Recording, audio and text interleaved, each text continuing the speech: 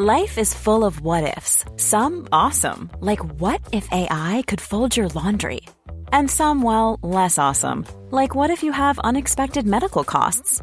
United Healthcare can help get you covered with Health Protector Guard fixed indemnity insurance plans. They supplement your primary plan to help you manage out-of-pocket costs. No deductibles, no enrollment periods, and especially no more what-ifs. Visit uh1.com to find the Health Protector Guard plan for you.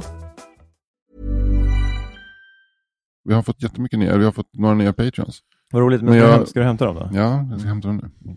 I transparensens namn så hade jag inte skrivit upp dem. I transparensens och sonens och den heliga andens namn. Ord.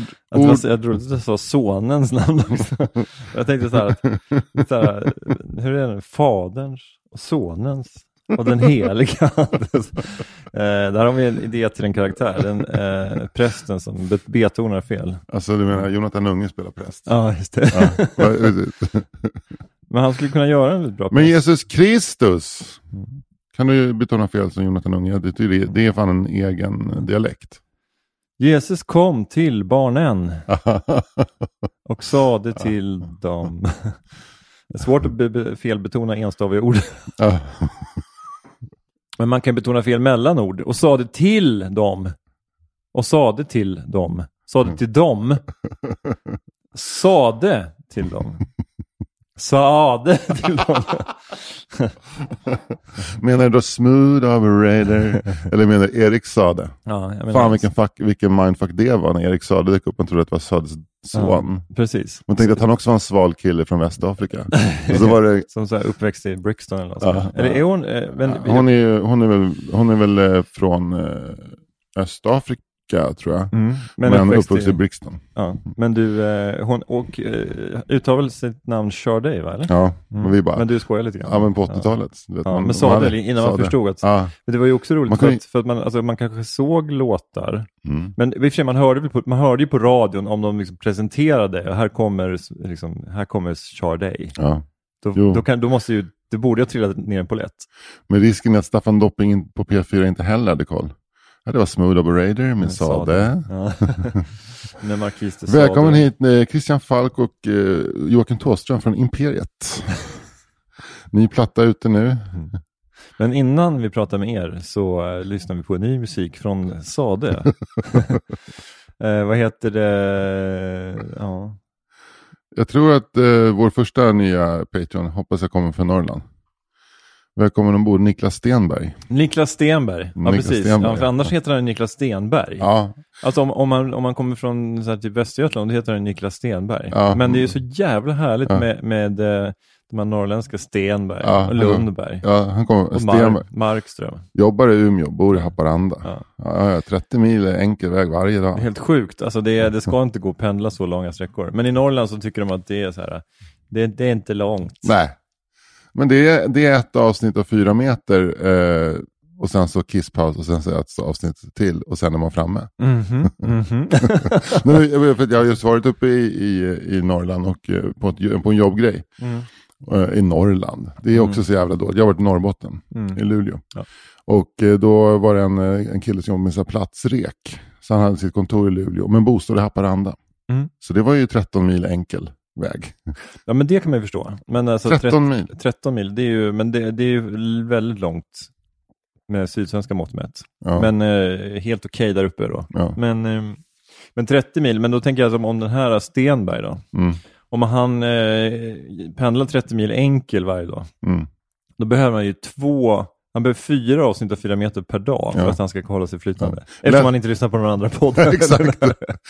Så ska vi göra någon slags specialarrangemang med Stenberg. Att vi och då, Niklas han har ju blivit Patreon för att kunna lyssna på Patreon-guldet. Precis. Så att han lyssnar på ett avsnitt av 4 meter och sen så Patreon-guld. Och sen så får jag tror så här. Jag tror att han först lyssnar. Bara lyssnar igenom. Och sen så när han har kissat så lyssnar han en gång till. Och då lyssnar han efter dina nyanser. Och sen efter mina nyanser. Och på sista vägen hem då är det bakgrunds mellan raderna grejerna. Just det. Och det är nästan den bästa gången. Ja, men man ska egentligen lyssna på en podd 4 gånger. För verkligen. Det är som en riktigt bra jazzrockplatta. Att man hör. Kolla, nu går de över från 6/13 takt eller 7/9 takt. Lyssna nu. Så här.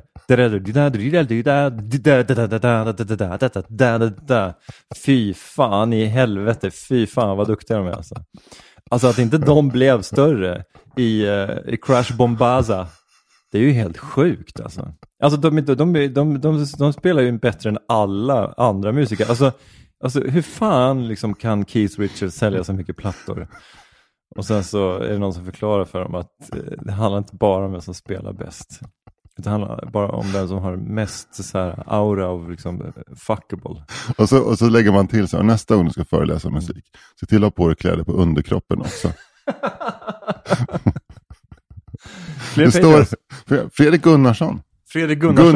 Välkommen ombord Gunnarsson. Ja, Fredrik Gunnarsson. Han kör ju truck. Fredrik Gunnarsson, han kör ju truck i Skövde. Han kör ju truck på Volvo i Skövde. Ja. På lagret där. De tillverkar kanske lastbilsmotorer eller någonting sånt där. Men han kör truck där och jobbar 3-skift. Yep. Och där igenom så kan han lyssna jättemycket på podd. Ja, han lyssnar på många poddar. Ja. Mycket sportpodd. Ja. Han lyssnar på Snett inåt bakåt. Han lyssnar på 352. Han lyssnar på Disco Noah. Han lyssnar på Studio Allsvenskan. Han lyssnar på Tutto Balutto som är hans favoritpodd. Ja. Ja. Han älskar Thomas Wilbach.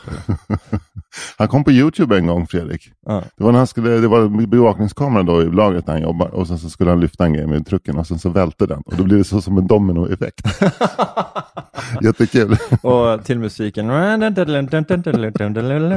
roligaste är när man ser Fredrik kastas ut i trucken själv och kommer undan liksom en pall vitvara som faller som en nanosekund senare så är trucken kross. Men Fredrik står ett hörn fortfarande med iPod-lurarna i och lyssnar på 4 meter. Och hans kompis Roger så blev och skrattar. Ja. Någonting som han egentligen inte borde ha gjort. Nej. Och sen kommer en rejäl arbetsplatsolycka i vardande. Japp. Karaktären chefen är kul också den där. Han kommer in från vänster med skjortan utanför och bara man ser inte. Chefen kommer in och rusande liksom ett sånt där block som är sån här clipboard. Där han liksom står och antecknar liksom olika leveranser. För han har inte riktigt förstått det här systemet. Man liksom har en sån här handterminaler. Och chefen kommer in och försöker förgäves liksom så här staga upp en hylla. Han begravs under en massa så här toapapper. Kort därefter kommer karaktären representanter från återförsäljaren och kunderna in. Chefen försöker mota ut dem. Då har också Fredrik upptäckt att han har fått blånagel.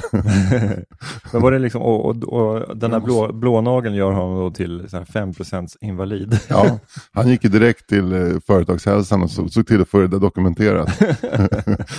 Som man har hört att man ska göra med whiplash-olyckor. Eller hur? Det gjorde med blånageln. Fredrik Blånageln Gunnarsson. Men Fredrik, vi är väldigt glada att det gick bra med din olycka.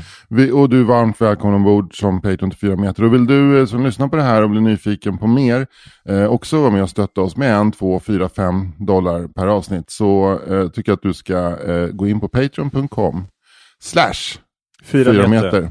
Och slash det är då alltså inte SLASH utan det är det här snedstrecket 4 meter. Så kan du vara med och stötta oss. Och med det sagt vill vi säga till dig som lyssnar varmt välkommen till avsnitt 193 av podcasten 4 meter.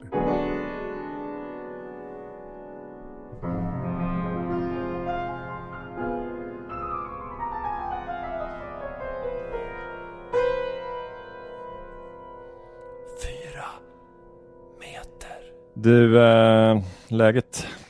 Ja, det är väl okej. Alltså, det är bra men det är ganska stressad faktiskt. Men det känns som att du har varit det ett tag. Ja. Och det kommer vara det också. Det kommer vara det ett tag till. Jag har en produktion som är stor. Som jag jobbar med och det är mycket förväntningar och det är många proffs som tycker att det verkar lovande men inte riktigt. Det är det värsta som finns att jobba med proffs. Ja, det är faktiskt det. Fy fan. De har de har åsikter och så här kunskaper. Ja, men de har också så här, alla har sina små egna synpunkter som de vill smyga in. De vill liksom gå förbi producenten och gå direkt till mig och försöka som manusfattare. Ja, men det är ju väldigt kul. Men det är också en jävla press och det är allting verkar oerhört lovande. Manuset är inte riktigt klart. Inspelningen börjar om ungefär 3 månader. Men det känns som att det är tillräckligt klart för att du borde inte 4 månader. Du borde inte vara så här, du är inte apstressad. Nej, för den alltså jag är en jinx-personlighet som tänker att allt kan gå åt helvete tills det är klart. Men är det så att du känner att det är lite för bra? Att det är så här, shit, det känns, grundkänslan är bra och därför känner du att så här, jag tänkte nu om det inte blir bra. Ja. Eller så här, det är så bra så att jag inte borde gå in och försöka skriva om det, för det kan egentligen då kan den här dåliga manusfattaren plötsligt hoppa in. Men vad kan jag göra för att hindra dig? Vad du kan göra för att hindra mig? Ja. Alla mina vänner, om jag ringer och ber att få läsa upp något så ska du vara ärlig. Men jag kan säga redan nu att det är skitbra. Tack. Ja. Har du sett något eller? Nej, du ska få se sen. Ja. Nej, men fan vad kul. Men det är på den nivån att jag håller på så här skärmdumpa repliker och skickar till folk och så här. Så ångrar jag mig. Fan, jag borde inte skicka till det. Och sen får jag ett svar. Jättekul. Ja. Men alltså jag är faktiskt ganska stressad. Det är som att jag har lite högre tryck i huvudet än vanligt. Men du ser till att det inte blir för högt tryck så att du liksom får en 10. Ja. Vad betyder det? En 10 är en sån här liten propp. Nej, det vill jag inte ha. Nej. Det är för tidigt. Jag träffade på en rektor för en skola uppe i Luleå faktiskt, som jag tror hade haft en 10. Han såg jävligt trevlig ut. Han såg ut som en ta Anders Ygeman, kör in honom i en biltvätt och ge en 10. Och kör upp en snus också. Det var något snett i plytet på honom. Ja. Och jävla sympatisk alltså. Ja. Men vad i den här bilden gjorde själva biltvätten? Att han såg fräsch ut? Han blästrad på något sätt. Okay. Kör in en industribläster. Ja, kör ner ett galvaniseringsbad på stålverket i typ en 10:e sekund. Så får du upp. Så här, ett riktigt kort galvaniseringsbad så att han inte tar någon skada. Så här, det doppar ner honom i en masugn, bara kort. Så där, så att han liksom, inte så att han dör, utan bara så att han liksom får upp värmen lite grann.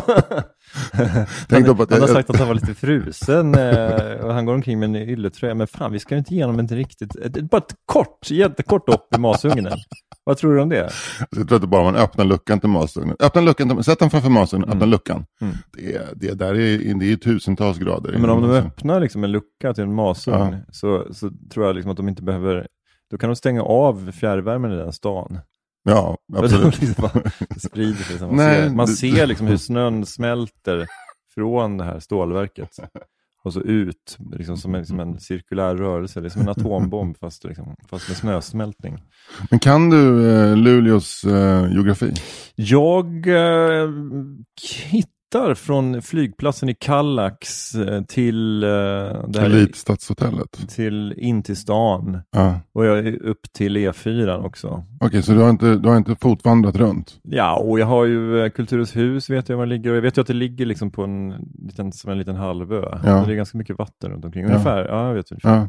Ja, men för jag har varit lite varnad för Luleå att det var så jävla deppigt. Och att det var så. Men det är min bild också. Men det håller jag inte med om längre. Nej. Men var det inte för att du blev wined and dined då? Kanske, men alltså jag har ändå fått se en del förstäder som för tankarna till Knivsta rakt av. Och då menar jag Knivsta i ordets mest negativa bemärkelse. Det finns inga negativa bemärkelser kring Knivsta. Det är bara soligt och här. Det är bara ulligt och gulligt i Knivsta. Knivsta, det är liksom det är Sveriges svar på Cleveland. Är det? Är Cleveland bara härligt? Nej, men det är så här, Cleveland är någonstans, det finns någon sitcom när de pratar om Cleveland att det är alltid så avsexualiserat och pittoreskt i Cleveland. Okay, in Cleveland. Man säger inte what the hell, man säger what the heck och där. Okej. Men det är ungefär som Disney-dröm. Det finns ju någon som heter Minnesota Nice också. Att i Minnesota det är lite mysigt där. Okay, men det är ungefär samma sak. Men i alla fall så hittade jag en stadsdel bara av mig själv i Luleå som heter Svartöstaden. Känner du till Svartöstaden? Nej. Svartöstaden är ju kanske Sveriges vackraste villaområde.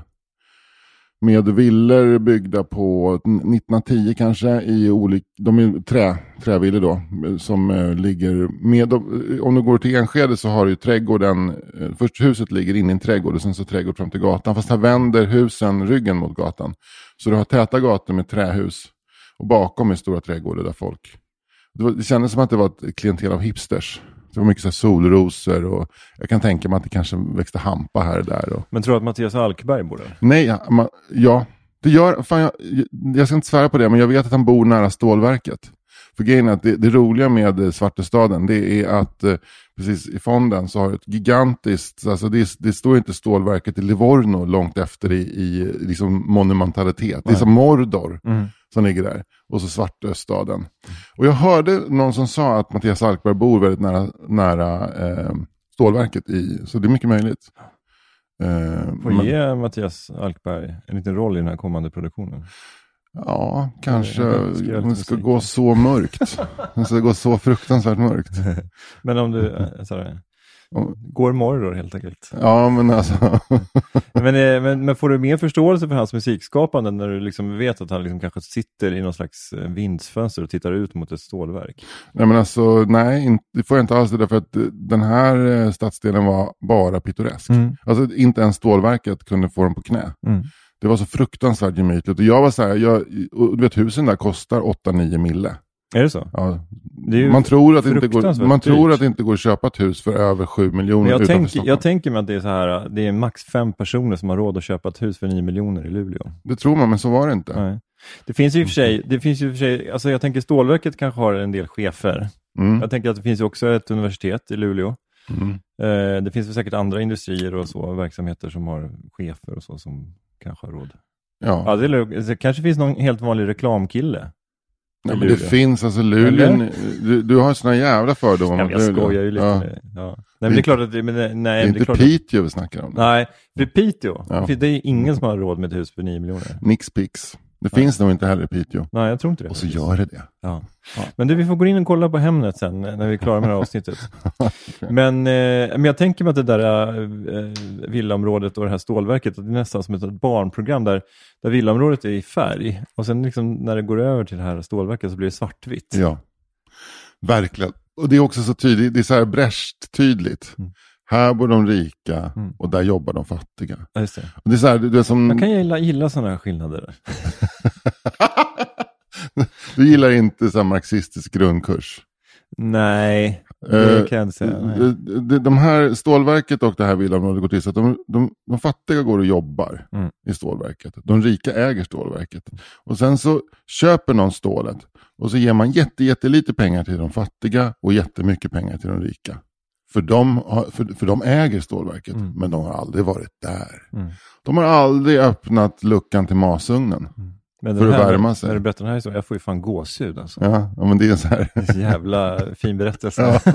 Men det verkar så här, fan shame on you Luleå för att vara så övertydlig i klasskillnader. Är det någon jävla nationalteaterpjäs? Ja, verkligen. I vardagen liksom. Men jag tänkte hela tiden så här att arkitektur är så här klassmanifesterande. För det här inte nog med att ligga nära stålverket, ligger också nära havet. Och längst ner vid havet, där låg ju disponentvillan. Och det var ju något i hästväg, gigantiskt till hus. Det var ju en kopia av Versailles. Så här, i skala 1-15. Det var ganska litet ändå.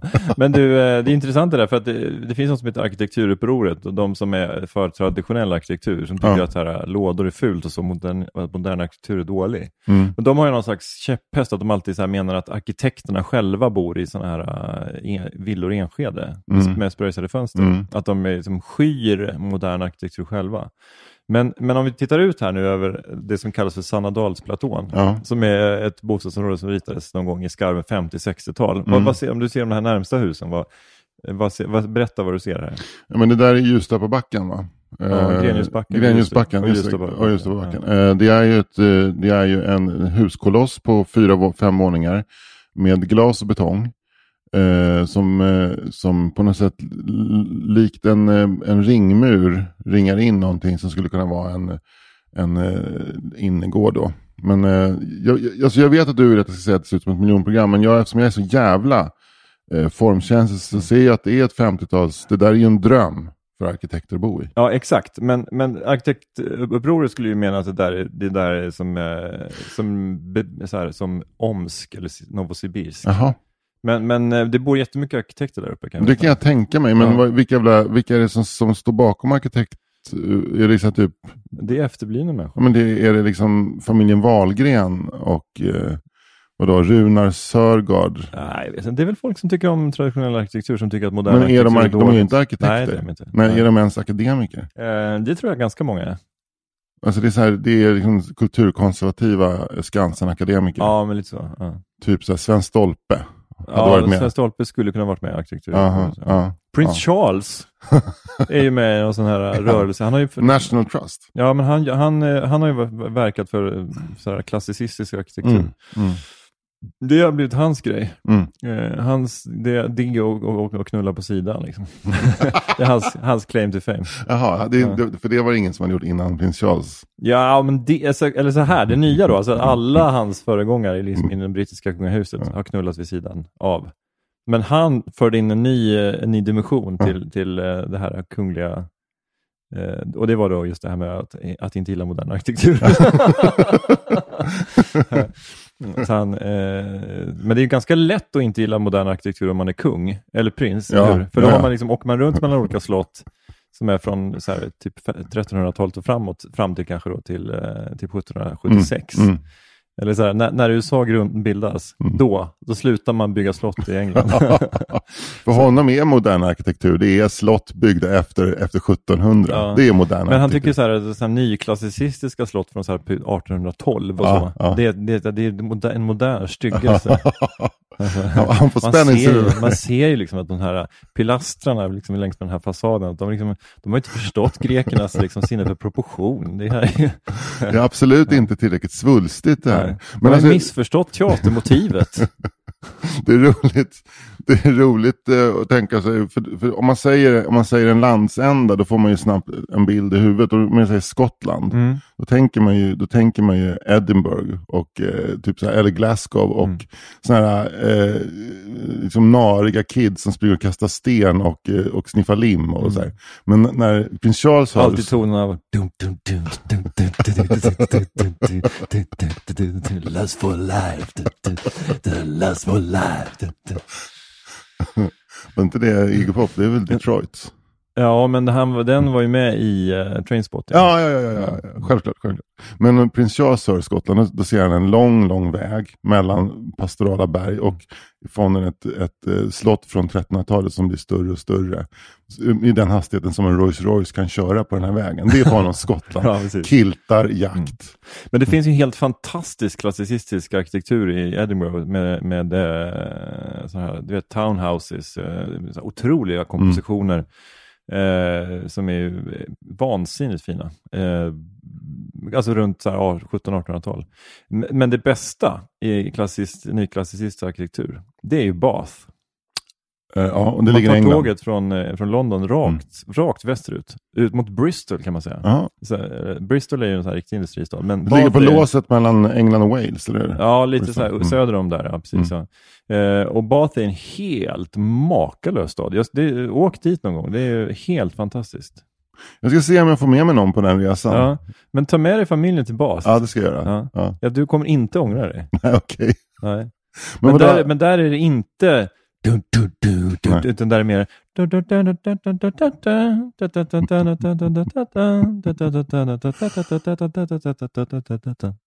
ligger det vid kusten? Det ligger vid kusten. Det ligger vid kusten. Yes.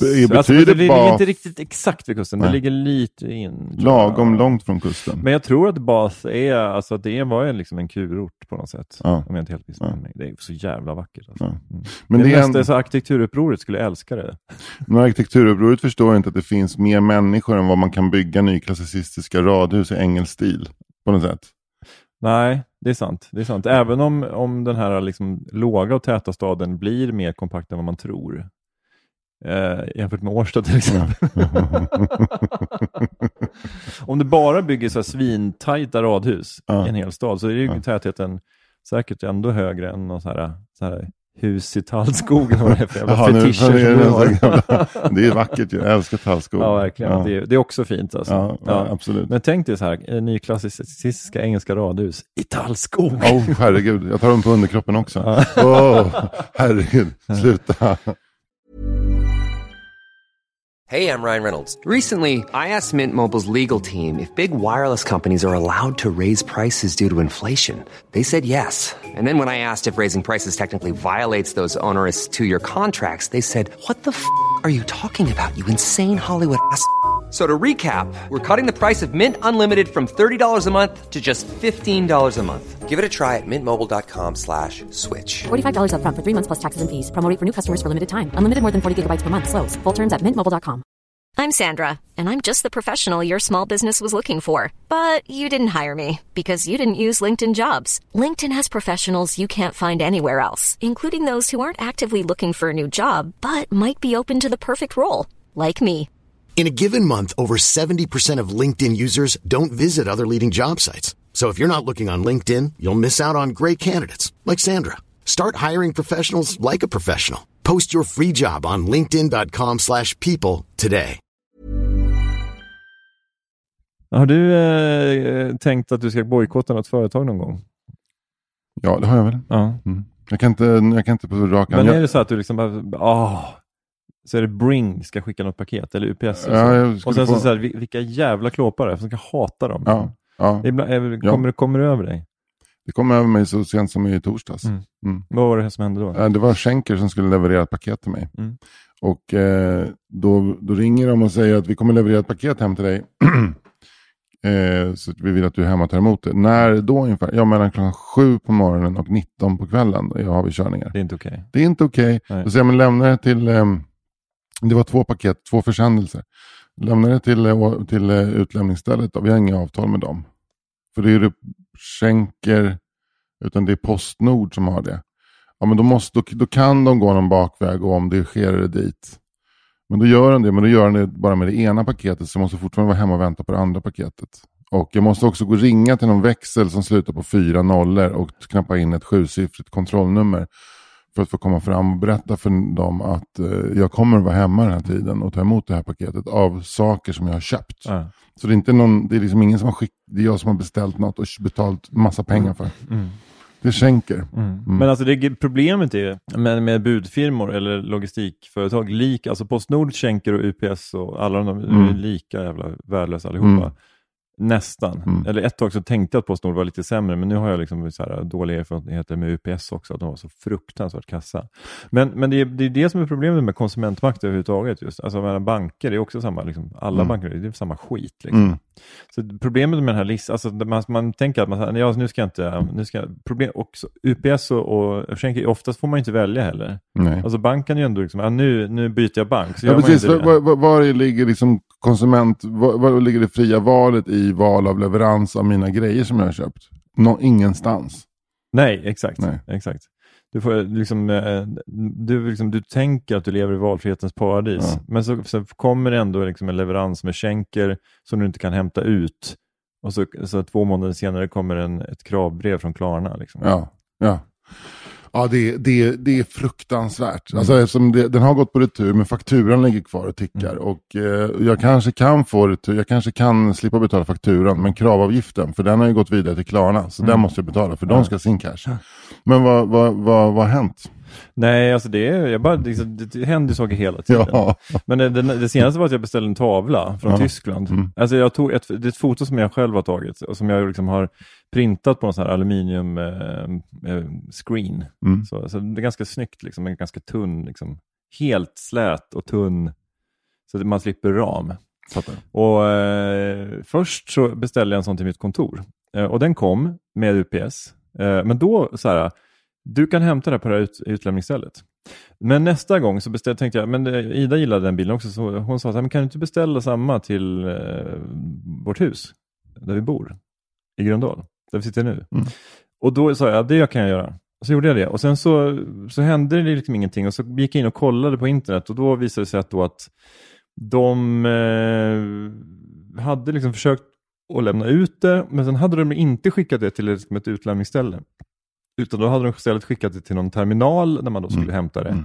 Och sen så hann jag inte det. Och så gick det tillbaka till Tyskland. Och sen så tog jag kontakt med Tyskland igen. Vänta, den gick till en terminal. Du hann inte hämta den där.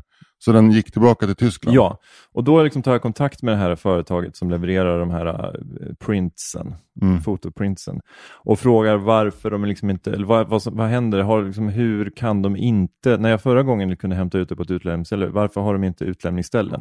Och jag ställer en massa detaljerade frågor, men den här kundtjänsten, det är så lurig kundtjänst, för att man vet inte om det är liksom en bot eller om det är en väldigt förståndshandikappad människa som skriver. För jag ställer så här, typ så här 4-5 detaljerade frågor. Och så får jag bara liksom något så här trevligt svar tillbaka som inte alls svarar på mina frågor.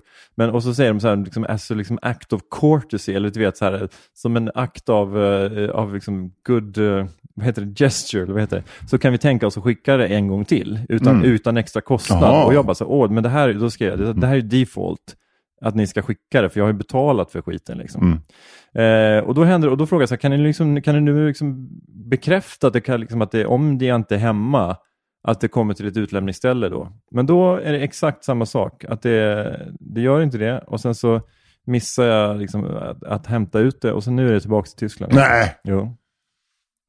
Nej, fy fan. Men det är också liksom konstigt. Men hur länge ligger det på den här terminalen i Barkarby? Ja, men det är väl det är väl kanske 2 veckor så. Men det är ju det att de skickar ju jag får ju inga aviseringar. Jo, eller? Du måste gå in på en webbsida och tracka din försäljning med ett trackingnummer. Och då efter ungefär 4-5 klick på olika ikoner så kommer du att se en liten prick på en GPS-karta, och där ska du hämta det, alltså, så det går. Jo, jag vet. Men du måste liksom göra, men alla grejer jag beställer, nästan alla grejer jag beställer, får jag ju en avisering via sms eller mail att nu har du ett paket på väg. Ibland är det till och med så att ofta är det som i Postnord att jag menar, får ett sms, du har ett paket att hämta på My Way i Gröndal. Så det är inte så här rocket science på det sättet. Så nu har jag liksom efter då, och UPS, de förstod inte överhuvudtaget att jag tyckte det var konstigt att de inte lämnat ett utlämningsställe. Gjorde de inte? Nej. Men då fick du hörde det på tonen, på rösten, på botten? Nej, alltså när jag pratade med UPS pratade jag med en riktig kille. Och du hörde på hans röst att han inte... Ja, men han såg inte problemet i att jag skulle liksom så agera detektiv för att hitta en försändelse. Nej. Utan han tyckte att det var helt normalt. Liksom. Men han kanske hade haft en dålig dag också. Så du var inte den första besvikna. Ja, men eftersom han jobbar på kundtjänst på UPS så har han haft ett dåligt liv. Jag vet, nu kommer klassföraktet igen. Men jag tror att en kille som jobbar på kundtjänst... Jag fattar ju att det finns folk som är duktiga som jobbar på kundtjänst också. Och jag har träffat otroligt många intelligenta och smarta människor som gör det. Men han var inte en av dem, kan jag säga.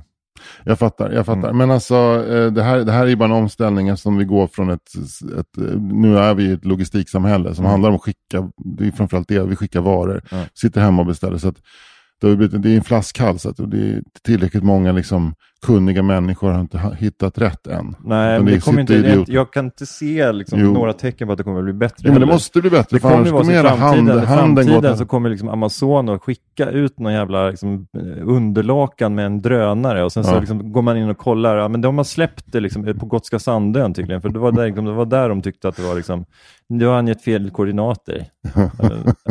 Det är roligt också eftersom Amazon ska slå sig ner i Eskilstuna. Och inget ont om Eskilstuna och de som bor där, men jag tror inte att det bor 5000 logistik-S i Eskilstuna. Än. Däremot om man kan snabbt bara lära sig liksom omskolas från att koka meth till att skicka varor, då är vi hemma. Då kan ni välja och vraka. Men nu har jag liksom lösningen på hela samhällsproblematiken. Alltså finns det några som är bättre på logistik än kriminella gäng som håller på med narkotika? Alltså folk som håller på med narkotika, de har ju koll på varenda krona.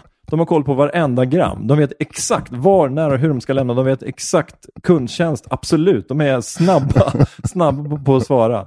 Och de är också duktiga på, liksom, om det är någon som inte betalar, så är de också duktiga på att få sina pengar. Fan vad roligt. Ja. Men det är roligt också att du ska hämta ditt jävla gravyrtryck vid stuprännan där borta. Jag kommer dit och så är det någon som visslar.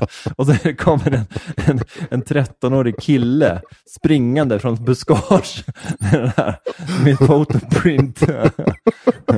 och så ska jag i en redline-påse, världens största redline-påse, ska jag liksom jämna pengar i cash. Ja, hellre det faktiskt. Hellre det. Det är säkert alltid kommer att ske mycket säkrare, snabbare, saker kommer komma fram. Däremot det kan komma in konkurrerande logistikföretag och försöka ta över marknaden. Och sen, nu har jag liksom också del 2 av det här. De som håller på med logistik idag, de kan börja med att sälja narkotika. För det kommer innebära att ingen kommer köpa narkotika längre. För den kommer inte komma fram. Det är ingen som vill ha, det är ingen som vill så här palla med de här liksom usla människorna som säljer narkotika i framtiden. Så vad fan, jag har beställt en 5 Jag beställde 5 koks. Den kom ju inte.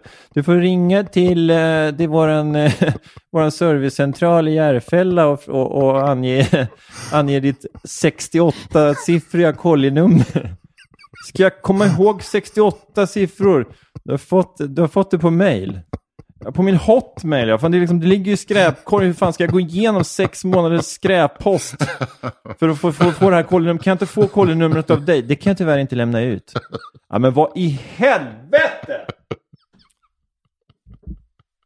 Jaha, nu är Coxet tillbaka i Colombia här. Ska jag mejla med någon... Ska jag mejla med en knarkkartellbot i Colombia som bara kan gröt i spanska? Det här är ju för jävligt! Jag skulle bli hög ikväll. Jag skulle bli hög ikväll när jag satt och tittade på mitt fina aluminiumprint. Och det har liksom kommit fram. Roligt. Ja, men alltså, vi hade en sån här skänkerupplevelse i somras som min svärmor driver ett företag som är väldigt beroende av att leveranserna kommer fram. Och där stannar hela produktionen upp om inte 40 kilo Manchester kommer. Då kan inte hon sy såna här VPK-kavajer till gamla arkitekter som bor i glas och betong. Utan då står ju hela produktionen stilla. Då sitter en ilsken gotländsk sömmerska och bara, vad i helvete ska jag göra här? Jag kostar pengar i timmen. Jag tycker. Ja. Så att, jag tickar på. Jag tickar på, ja. Jag stämplar in, ja. Jag sitter där och tickar, ja. Så, men då hade de beställt jättemycket. Och då var det där att Schenker inte lyckades få tummen i röven och köra ner skiten till Vamlingbo, utan då skulle de vänta på att de hade en full bil som gick från Visby till Vamlingbo.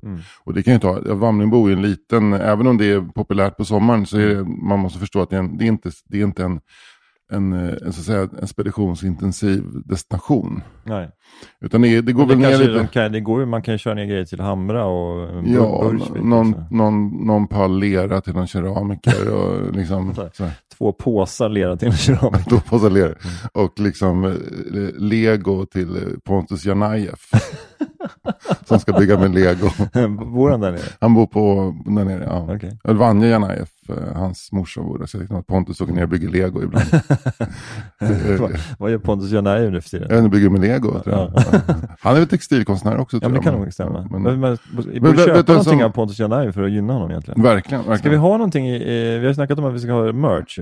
Ja, ska vi be Pontus Janajev göra ett textiltryck? Ja, det vore svin. Jag skulle bli starstruck. Ja. För han var ju kungen av 90-talet, ja. Pontus. Men det är också lite kul att vi propsar väldigt mycket på att vi ska ha olika förmöten och sådär. Att vi ska ses på olika restauranger och diskutera igenom projektet. Och han var så här, behövs verkligen det här för att jag ska göra en enkel liten... Kom igen, Ponta. Kom igen, fan, vi ses på PH Company, eller vilket ställe var det du hängde på? Tranan. Eller KB, eller var vill du ses någonstans? Brillo, det fanns inte då. Men så bara säger han så här, men vi kan ses i min lokal. Din lokal, ja! Yes! Är du kvar? Men i alla fall så att nej, men det tar tid att fylla en lastbil som ska ner till, så där ligger de där jävlarna. Och det finns inget sätt att skynda på det här då, eller? Nej, och enligt tracken då så är det fortfarande någonstans i Bratislava som de här tygen är, vilket inte stämmer, utan man ringer till en kundtjänst och nej, de är faktiskt i Visby, men risken är att de skickas tillbaka till destinationen eller ursprungsdestinationen som är någon litauisk inlandshåla nära gränsen till Vitryssland. Så att då sa Mimmi så här att Anders, då får vi åka till Schenker i Visby och hämta ut de där tygerna. Så tog vi den största bilen som fanns på gården och åkte. Och då så hade hon också haft kontakt med Schenker. Och då var de förberedda på att det skulle komma 2 riktigt förbannade människor. Så de skickade fram den rundaste, gladaste, jovialiska lilla lagerarbetaren av dem alla. Ja, en kille med Down syndrom. Ja, men typ. Det var så här, Ica Jerry stod där. Omöjligt att bli arg. Ja, det var så. Ja, fattar. Och nu har ni tygerna på plats. Och ha en bra dag, hörni. Ja, och dessutom en stockholmare. Okay. Vilket ingenting gör på så gott humör på Gotland som en person som ser ut som en gute men pratar stockholmska. Ha en bra dag, hörni. Fin sommar har vi också. Men ni jobbar nu i juli alltså. Ja, andra har ju semester, inte jag då. Man älskade Schenker. Men du, okej, du vände på en 5-öring. Ja, som fan, därför att det handlar så mycket, för jag kommer tänka på den här, du pratar om den där liksom utvecklingsstörda botten som du försökte få kontakt med. Att det handlar ju väldigt mycket om att ha rätt person i slutändan. Den här snubben som kan ta en hel speditionskedjas uppdämda frustration och bara liksom med en enkel ett enkelt aikido-grepp bara skicka iväg det in i liksom en slags död vinkel så här, så man bara... Så jävla vackert. Ja, men man fick en konstig så här, du vet, en muskel låser sig i ryggen på vägen hem för att det var dit han hade kört ilskan. Så man satt och... Har du också ont i ryggen? Ja, lite ont i ryggen. Men hur länge satt det där ryggondda i då när det kom tillbaka? Sitter fortfarande i då. Det gjorde det? Ja. Men du behöver någon typ av mental massage kanske för att lösa upp det. Ja, men det kanske jag fick nu. En mental massage som egentligen bara Pontus Janaev kan hjälpa dig med. Men vi ska ha merchmöte med Ponta. Ja. Han kan ha lagt ner det där också. Pontus lägger aldrig ner, tror jag. Jag tror inte det. Nej, men alltså det är klart att han kan hjälpa oss. Eller är du som lyssnar på den här podden en person som kan sätta oss i kontakt med Pontus Janaev? Hör av dig på 4meter@yahoo.com. Ja. Och du kan ju såklart också bli Patreon, som vi sa innan i programmet, om du går in på patreon.com/4meter. Ja. Och sen skulle jag vilja plugga en grej också. Fan vad trevligt. Jag gjorde ju min föreställning i Spriten på Lund Comedy Festival. Ja! Nu är det dags igen. Många frågar så här, kommer du köra i Stockholm? Det kommer jag att få göra. 29 oktober på Bonden Bar. Torsdagen 29 oktober kör jag Spriten. Och konferencier, support, komiker. Nisse Hallberg. Nej. Ja, visst. 18.30 börjar jag redan faktiskt. Det är en tidig föreställning. Och kom till Bonden och biljetter på oslipat.com. Där hittar du biljetter till denna. Det har börjat sälja på, så att tveka inte. Och jag vill också påpeka att jag nämnde ju att jag hade en försändelse på väg. Och det är faktiskt böcker av familjen Knyckert som jag beställt. För jag vet att väldigt många där ute sitter och vill ha signerade ex till sina barn, eller syskonbarn eller till sig själva. Så är ni intresserade av att köpa någon av de 4 titlar av familjen Knyckert som finns. Det kommer snart en 5:e och en 6:e. Kan ni höra av också till 4meter@yahoo.com så ser jag till att det löser sig. Och tänk så här, snart är det jul. Vad vore inte bättre än ett bokpaket till jul? Va? Köp dina julklappar nu och köp dem av Anders Barring för 1000. Ja. Och med det sagt. Ja, vi tackar alla våra Patreons som stöttar den här podden och vi tackar alla som lyssnar och ha det bra där ute. Vi hörs igen om en vecka. Ha det gött, hej. Hej. Mom deserves the best, and there's no better place to shop for Mother's Day than Whole Foods Market. They're your destination for unbeatable savings, from premium gifts to show-stopping flowers and irresistible desserts. Start by saving 33% with Prime on all body care and candles. Then get a 15-stem bunch of tulips for just $9.99 each with Prime. Round out Mom's menu with festive rosé, irresistible berry chantilly cake, and more special treats. Come celebrate Mother's Day at Whole Foods Market.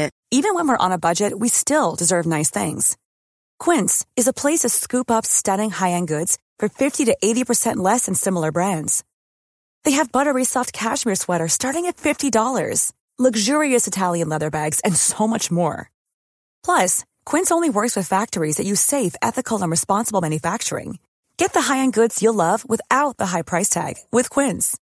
Go to quince.com/style for free shipping and 365-day returns.